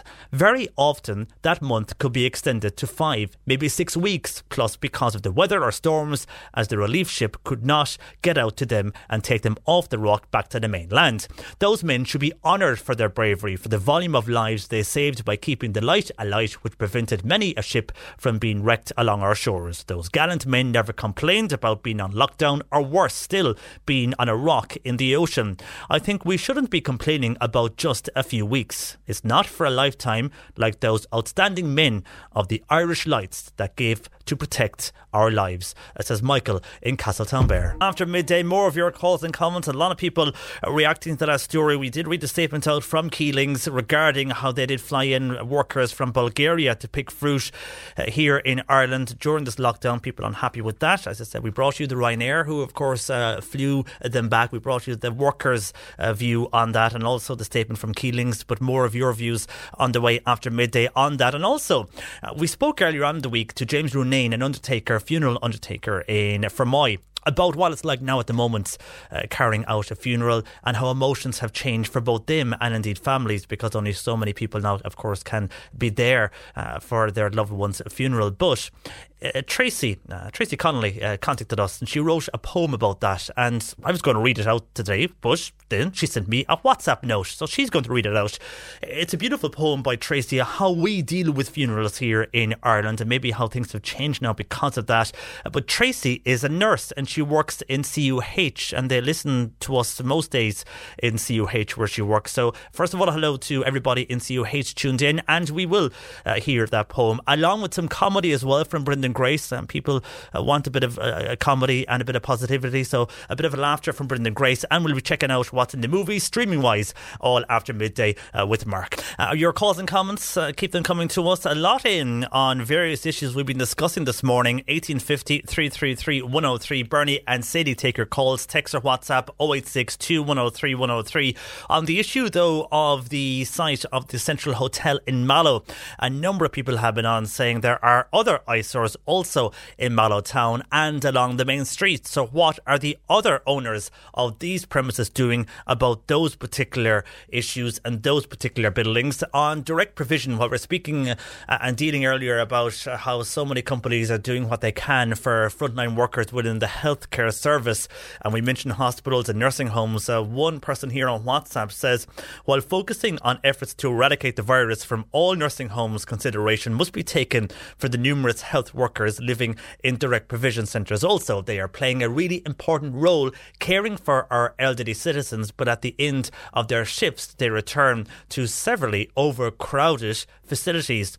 This makes it impossible for them to practice social distancing and increases the risk of contracting the virus. Suitable single accommodation needs to be found for these workers to help reduce the spread further for those who are living within direct provision, and also and then in turn for those working within the direct provision centres. Thank you for your WhatsApp on that. On Keelings, and this is which we raised earlier, we had a statement from Keelings and also an email that was sent to a local councillor in Meath from a worker of Ryanair who was on this particular flight that Keelings chartered to come from Bulgaria back to Dublin, and it was a flight where they had a number of workers that they brought back to Ireland from Bulgaria to pick strawberries for their company. Well, on this, people were outraged because, of course, we're in a lockdown, and while people are being told to stay at home or stay within 2K, this is happening. So within that, first of all, the texts are saying, well, I won't be buying Keelings from now on. I'll have to buy Wexford strawberries instead. Also, Claire says, can they just cut the crap? They bring these people in because they're cheap labour. I won't be purchasing their products. A lot of people unhappy and feel that these should be left on the shelves. It's a disgrace bringing in people when the Irish themselves are afraid to go out. Mary says this was very irresponsible to do this in a lockdown situation in our country. Also, Mary says the Irish would have loved to have done that work. Vincent in Newmarket says the government is to blame for the Keelings debacle. The government should have stepped in and stopped that particular flight. When the Italian match was cancelled, they still allowed the flights full of Italians into the country. And the worst of all, they let 20,000 people back in from Cheltenham. We are trying to stick to the rules. We are all doing our bit, says Vincent in Newmarket. While Martin on the issue with Keeling says supermarkets such as Tesco, SuperValu, Dunnes, all of these, they should show some solidarity to their frontline workers and refuse to sell any of that particular produce. While Susan says their strawberries and indeed their profit they're putting ahead of these particular workers in this country, the staff workers, even their own workers. I won't be purchasing those particular products. And another person saying they have jeopardised everybody's sacrifices so they can pay pittance for migrant workers. David in the city feels it's totally wrong while people are being told to stay at home that this has actually been allowed to happen by the state. So a lot of more of those particular comments coming in. As I said, we did have that statement earlier from Keelings, but that's just some of the views that are coming into us on that particular situation. Another text here says all of this lockdown, we have beef and now Bulgarian workers coming in, but the mainstream media like E don't highlight this as people are being made fools of.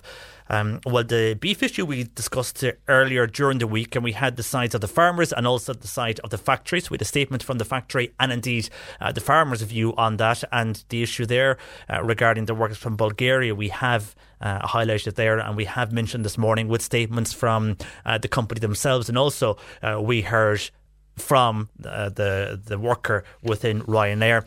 But thank you for your comments. You can text or WhatsApp 0862 103 103, or of course you can call Bernie or Sadie 1850 333 103. Now, we've got a lot of calls, a lot of texts, a lot of emails to the show over the week. I've got through most of them, but one that came in after we spoke earlier in the week to a funeral director from Fermoy, and that was James Ronay, and he outlined how things have changed for them and indeed for families during this time of the coronavirus when it comes to funerals and when it comes to how families grieve and how only so many now can attend a particular funeral.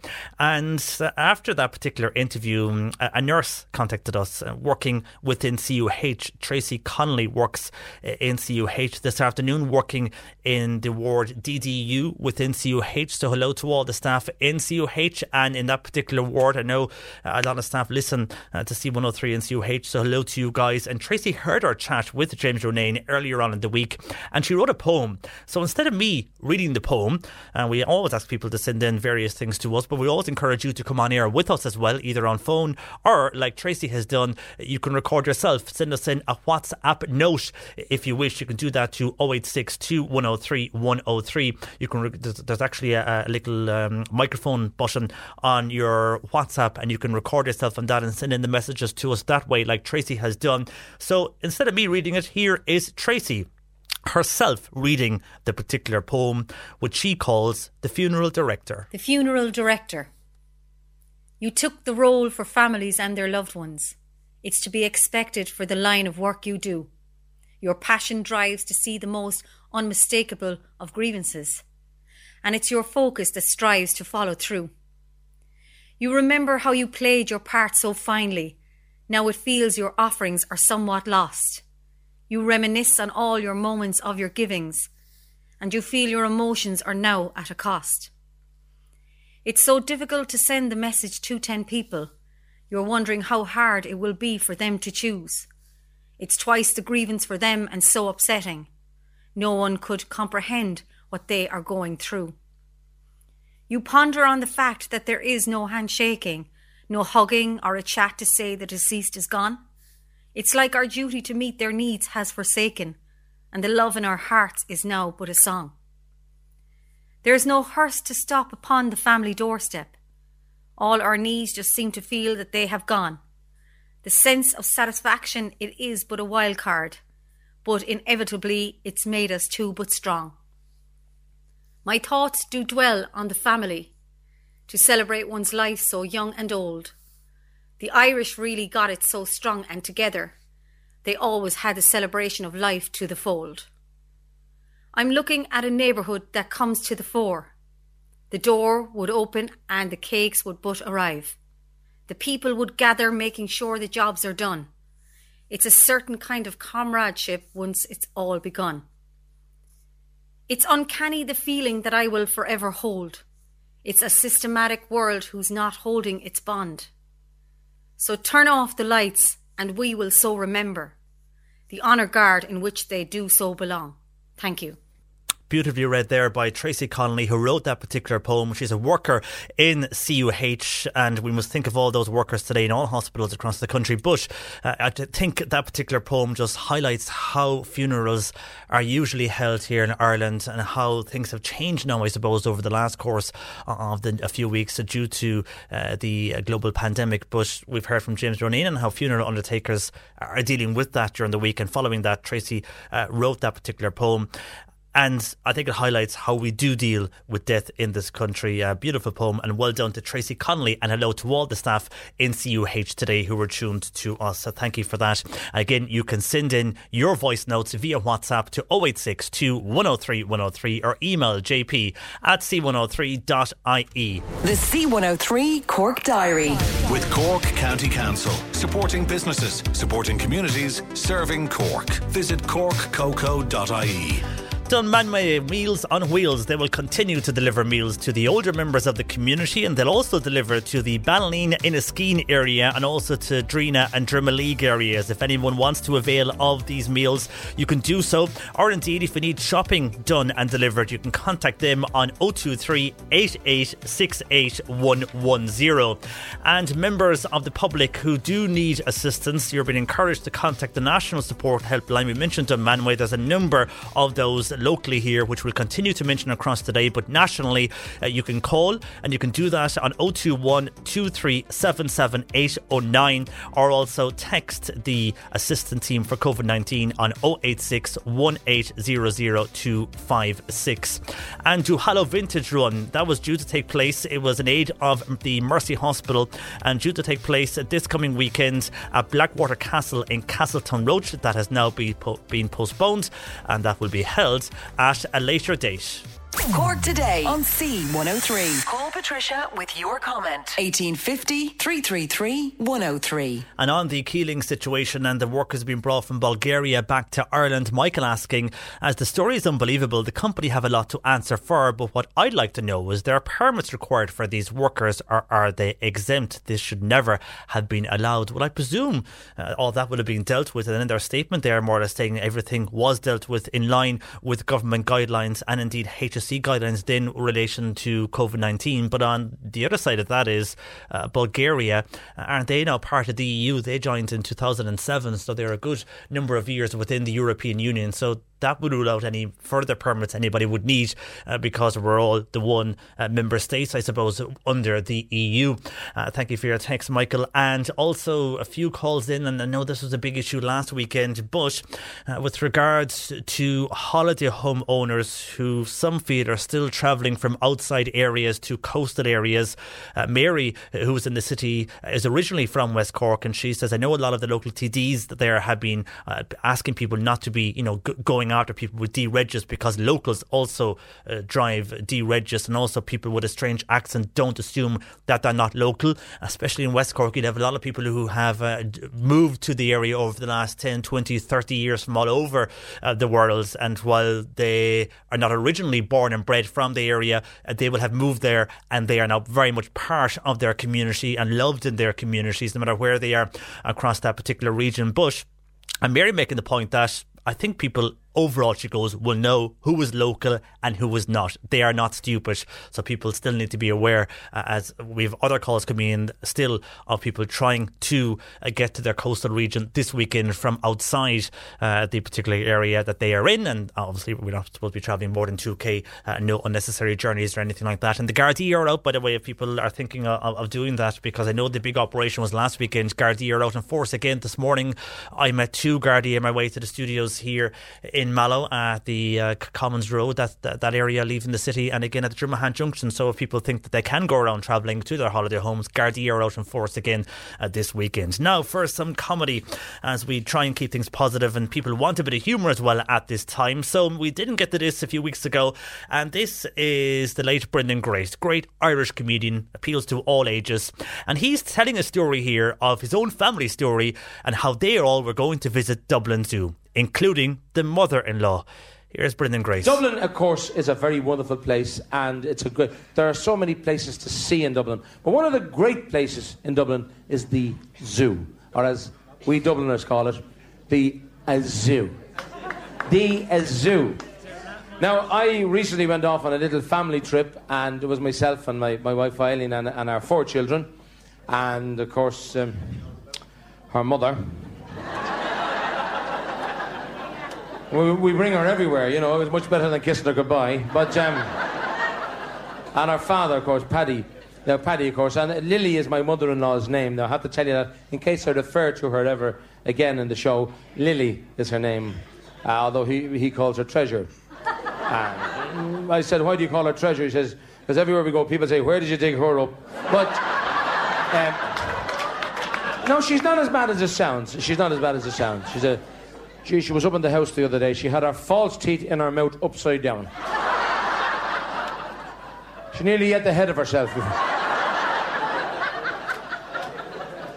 But she's a great person. She's lovely. And God love us, but she's huge. Oh, I know I'm no Rolls Royce myself, but she's huge. And of course, Paddy is very thin. He feels very intimidated by her. You see. Because, well, he's not the first husband. Not many people know that. She was married twice before, That's right, and the first 2 fellas died violent deaths. And Paddy doesn't know what kind of a dispatch he's going to get, so he has to be very careful. That's true, she was married, she had 2 previous husbands. The first fella died from eating poisoned mushrooms. The second fella died from a fractured skull. Wouldn't eat the mushrooms, but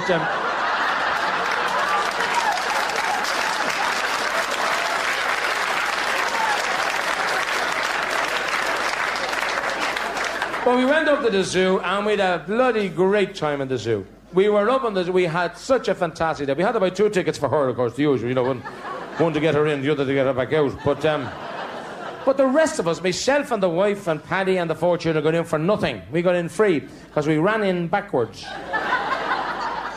The fella thought we were coming out. And he couldn't see us with her, you see, the usual. But we went along to the monkeys, and as you probably know, the monkeys have very distressing, social habits. And they're not a bit behind the door about what they do, and how they do it, or where they do it, and how long it takes to do it. Because there's a lot of monkeys, and they want to make more monkeys. Well, these 2 monkeys, may God forgive us, but the 2 of them are in the middle of the... I've never seen anything like it. And they're going... And what a crowd they attracted. There was people everywhere looking at these 2 monkeys in the cage interfering with each other, to put it mildly. In other words, they were very attached. And the mother-in-law is there, and she's holding her skirt out there to stop people from seeing them. And eventually she calls us, you, zookeeper, come here. You with the head on you, come over here for a second. Look at the carrying on of these 2. Interfering with each other, and they're up and down and across and back. Would you stop them? There's children here who don't even know what they're on about. Well, the zookeeper says, what do you want me to do? She says, stop them now. How am I supposed to stop them? That's only nature. She'd throw them a bun or something.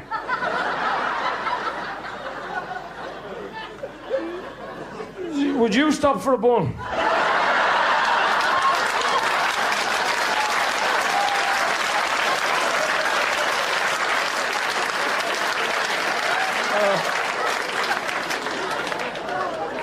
We went all around the zoo. The polar bear was freezing. But we were going by the gorilla's cage, and I have to say, ladies and gentlemen, the gorilla's cage in Dublin Zoo, and the female gorilla was away from the male gorilla. She was off in the Whipsnade Zoo in London, fostering some new gorilla, and the male gorilla, the daddy gorilla, is on his own, and he's like a devil. Oh, he was there for about 10 weeks on his own. You can imagine yourself, lads. You imagine the way he felt. And he can't get out. Control yourselves up there, please. I mean, he can't get out for a pint. But he's in there, he's sitting down on this pole.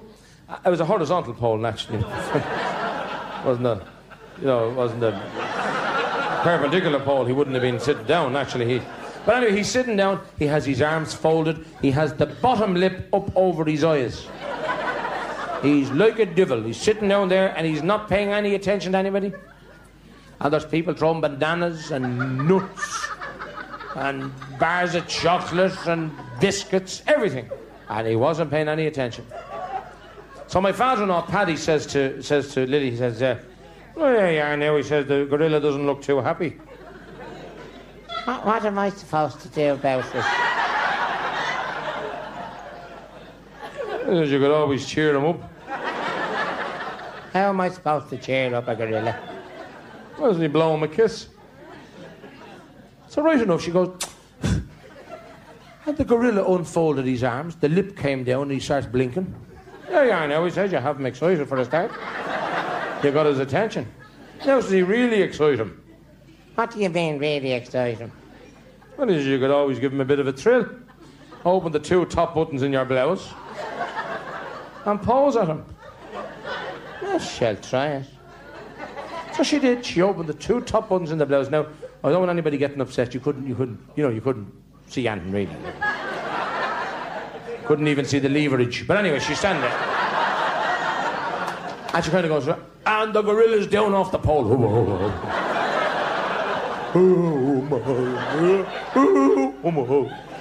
There you are now. He says, you have his attention, you have him excited. Why don't you go for the jackpot?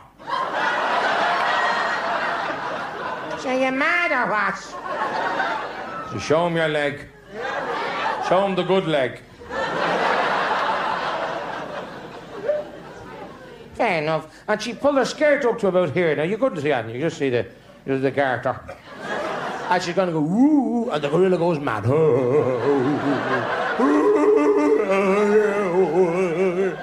And And everybody's cheering and they're throwing more bananas and they're all cheering. Now, I don't know where Paddy got the strength from, but he grabs a hold of Lily like this.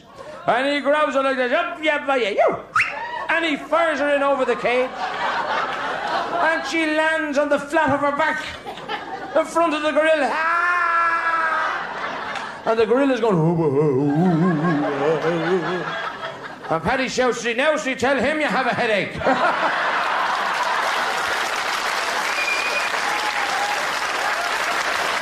It's the wonderful Brendan Grace, their real Irish humour. That was actually in Killarney a number of years ago. And we just played that to bring a bit of humour and a bit of comedy into people's lives as we are all covering various news aspects at the moment. But it's good to bring a bit of positivity and humour as well, Brendan Grace. And we'll try and do that every so often here on the programme. And just on about good news, we had calls earlier from people who were trying to purchase and were purchasing hand sanitizer and gloves, and they felt the prices were very high. And we explained that supermarkets had been onto us, and they gave us the reason that many supermarkets, by the way, are selling them at cost, and then others are saying the price has gone up because of the demand for these particular products, and also there's VAT on those products that has to be paid as well, and some of that VAT is at 23%. So some good news in the last while.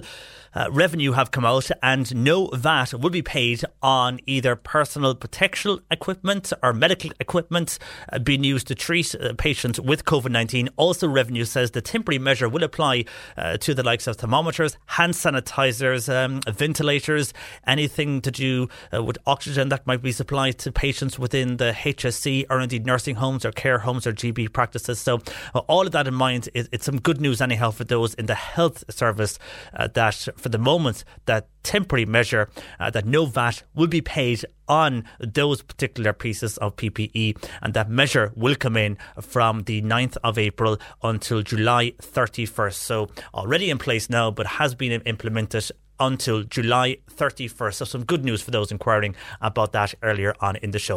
1850 333 103. Lines open. Text or WhatsApp 0862 103 103. But it's off to the movies. We go next. Streaming wise, movies at home. But Mark joins us. Cork today on C103. Text or WhatsApp Patricia with your comment. 0862 103 103. And time to head to the movies. And Mark Malone joins us as usual on a Friday. Hi, Mark. Hi, John Paul. Now, movies have changed, I suppose, by the way. A lot of people are looking at them now. A lot of movies online and people are streaming movies. But this one, it's the Trolls World Tour. The Trolls, of course, always very colourful, aren't they, Mark? Well, that's the thing. I mean, I know I probably reviewed the first film with you, but when it came to this one, I couldn't remember it. I mean, what I do remember about it is it being very colourful and lots of songs. Yeah, so anytime you look at the pictures of them, they are always kind of, if not colour themselves, it's always colour beaming out of the screen. Here's a trailer, first of all, anyhow, before we get into reviewing it. I'm going to destroy all music, except for rock! Hold me, Daddy! Oh. We have to unite all the trolls. Let's go save the world! Yeah! Whoa.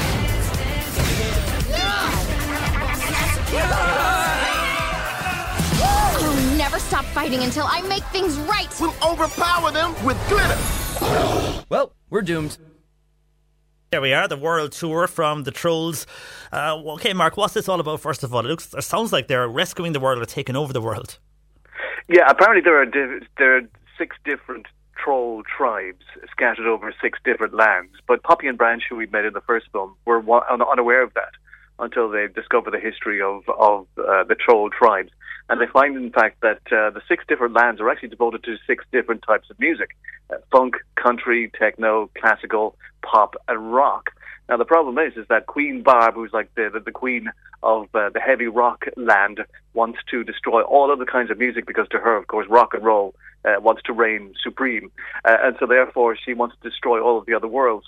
And so Poppy and Branch hear of this. So, along with all their friends, they set out then to visit all the other lands to try and unify the trolls against Barb, who wants to kind of dominate troll land and dominate all the music and rid the lands of funk and country and techno, and just basically use rock music as their way of identifying themselves.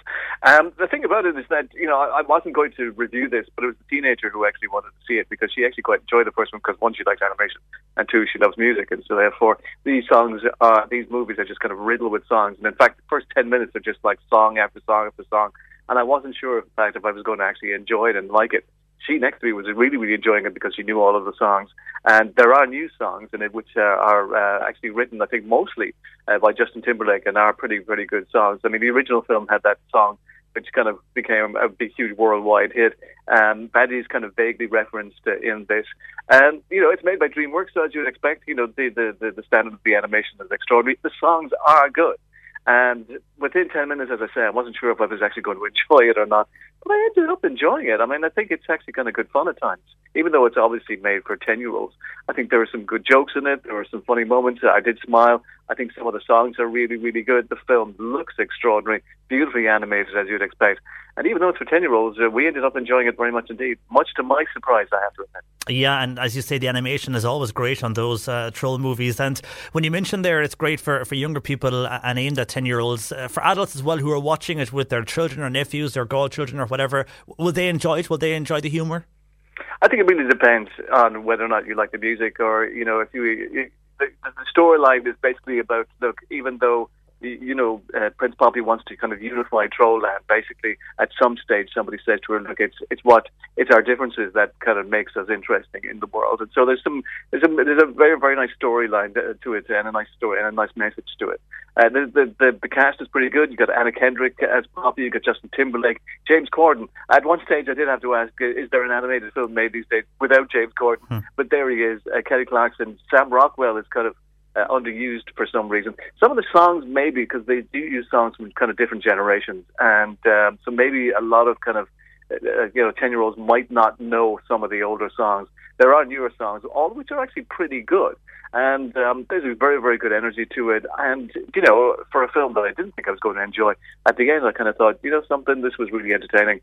And the teenager said it was way better than the first one because she remembered the first one really well because I think she's seen it a couple of times. I ended up enjoying it, and I'm not 10 years of age by any stretch of the imagination at all. Okay, well that's good. You enjoyed it. It's good when you go along to see a film and then you realise, I don't know, I'll just go and see this, and it could turn out to be awful, but this one is turning out to be good for you, and that's always a good sign. So out of 10, Mark, how would you rate this one? Yeah, if you like animation and if you like music, then you'll enjoy it. I'll give it a 6, but I think the teenager would give it a 10. Yeah. Okay, so a 6 from Mark and your daughter says a 10. Okay, very good. That's the Trolls World Tour, and a lot of these movies now, of course, are available on demand from your various streaming service. I presume that's going to be the norm for the next while, Mark. Anyhow, films, if they were released or were in the cinema, they're now available on demand. They brought the release online sooner. I mean, you worry about the future of cinemas, but hopefully they will still be around when all this is over and people will be able to get back into the cinemas again. Yeah, because it is kind of expensive, actually. Some of these movies are about 17, 18 euros to download, so keep that in mind. Normally I would go and see it. Now, people would say, look, if you go and you bring your family, you would spend way more than that. That's very true. So, but they can be expensive. But there's a Daniel Radcliffe film which I think is $5.99. I think which I might review next week. So shop around. They're not all very expensive to download. But it could be the future of cinema, I'm afraid. Okay, well, I suppose then you get the experience of cinema with that very big screen again. But we'll have to wait and see what happens. Let's go to the next one you're going to review for us, Mark. This is Colour Out of Space. Now, what's this about? Yeah, this is very different now. This is an 18 cert, so this is very much an adult film. So if you do download it, make sure that the kids know where to see it. There's a couple of things to keep in mind with this. First of all, if you do search for it, I think you might find that the word colour has the American spelling, so COLOR, so keep that in mind if you are searching for it. It's a kind of it's a horror. It's a horror thriller. It's very interesting. There's a couple of interesting things about it. First of all, it's made by a company called Spectra Films, which is run by Elijah Wood, the actor from Lord of the Rings, and he makes these kind of low-budget kind of horror films. This stars Nicolas Cage, and he has worked with Nicolas Cage in the past. I think they made a film called Mandy together, which apparently was very good. I didn't see it. The teenager saw it at one stage, and she said it was very good.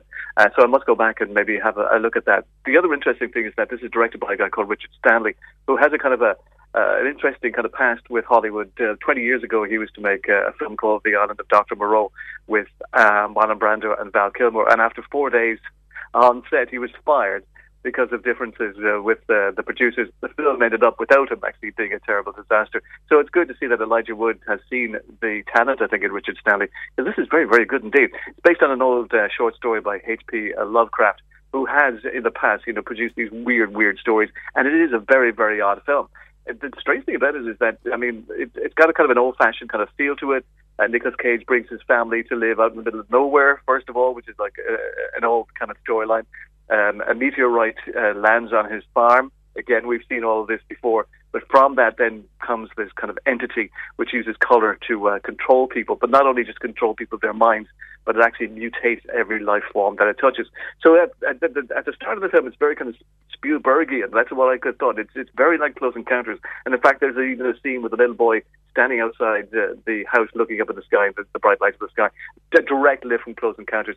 And then it kind of turns into kind of John Carpenter's The Thing, using that kind of mutated kind of bodies, kind of look and feel to the film. And I think most of those are actually done with physical kind of puppetry rather than CGI, which kind of made it kind of. I liked that. I mean, it gave it kind of a nice kind of physical kind of horror feel to it, and so the film works. I mean, a lot of it is filmed at nighttime. The cinematographer, whose name is Steve Ennis, I think, has done an extraordinary job, because I normally don't like film. A lot of films that are filmed in the dark, but he has lit it in such a way with all of these extraordinary lights. It's thrilling to look at, and it's thrilling. The film itself is really, really thrilling. And I want to see Richard Stanley kind of direct more films, because if he produces movies as good as this, I want to see more from him. Yeah, and the CGI, does it work well? I just see photos here of it. Is it working well with that way it's filmed? There's not much CGI in it, and that's isn't there? Really, really good thing. Yeah, a lot of the effects are practical effects, which I really, really like. Oh, that's good. Yeah, the great thing about it too is that, of course, we have seen Nicolas Cage overact in the past, and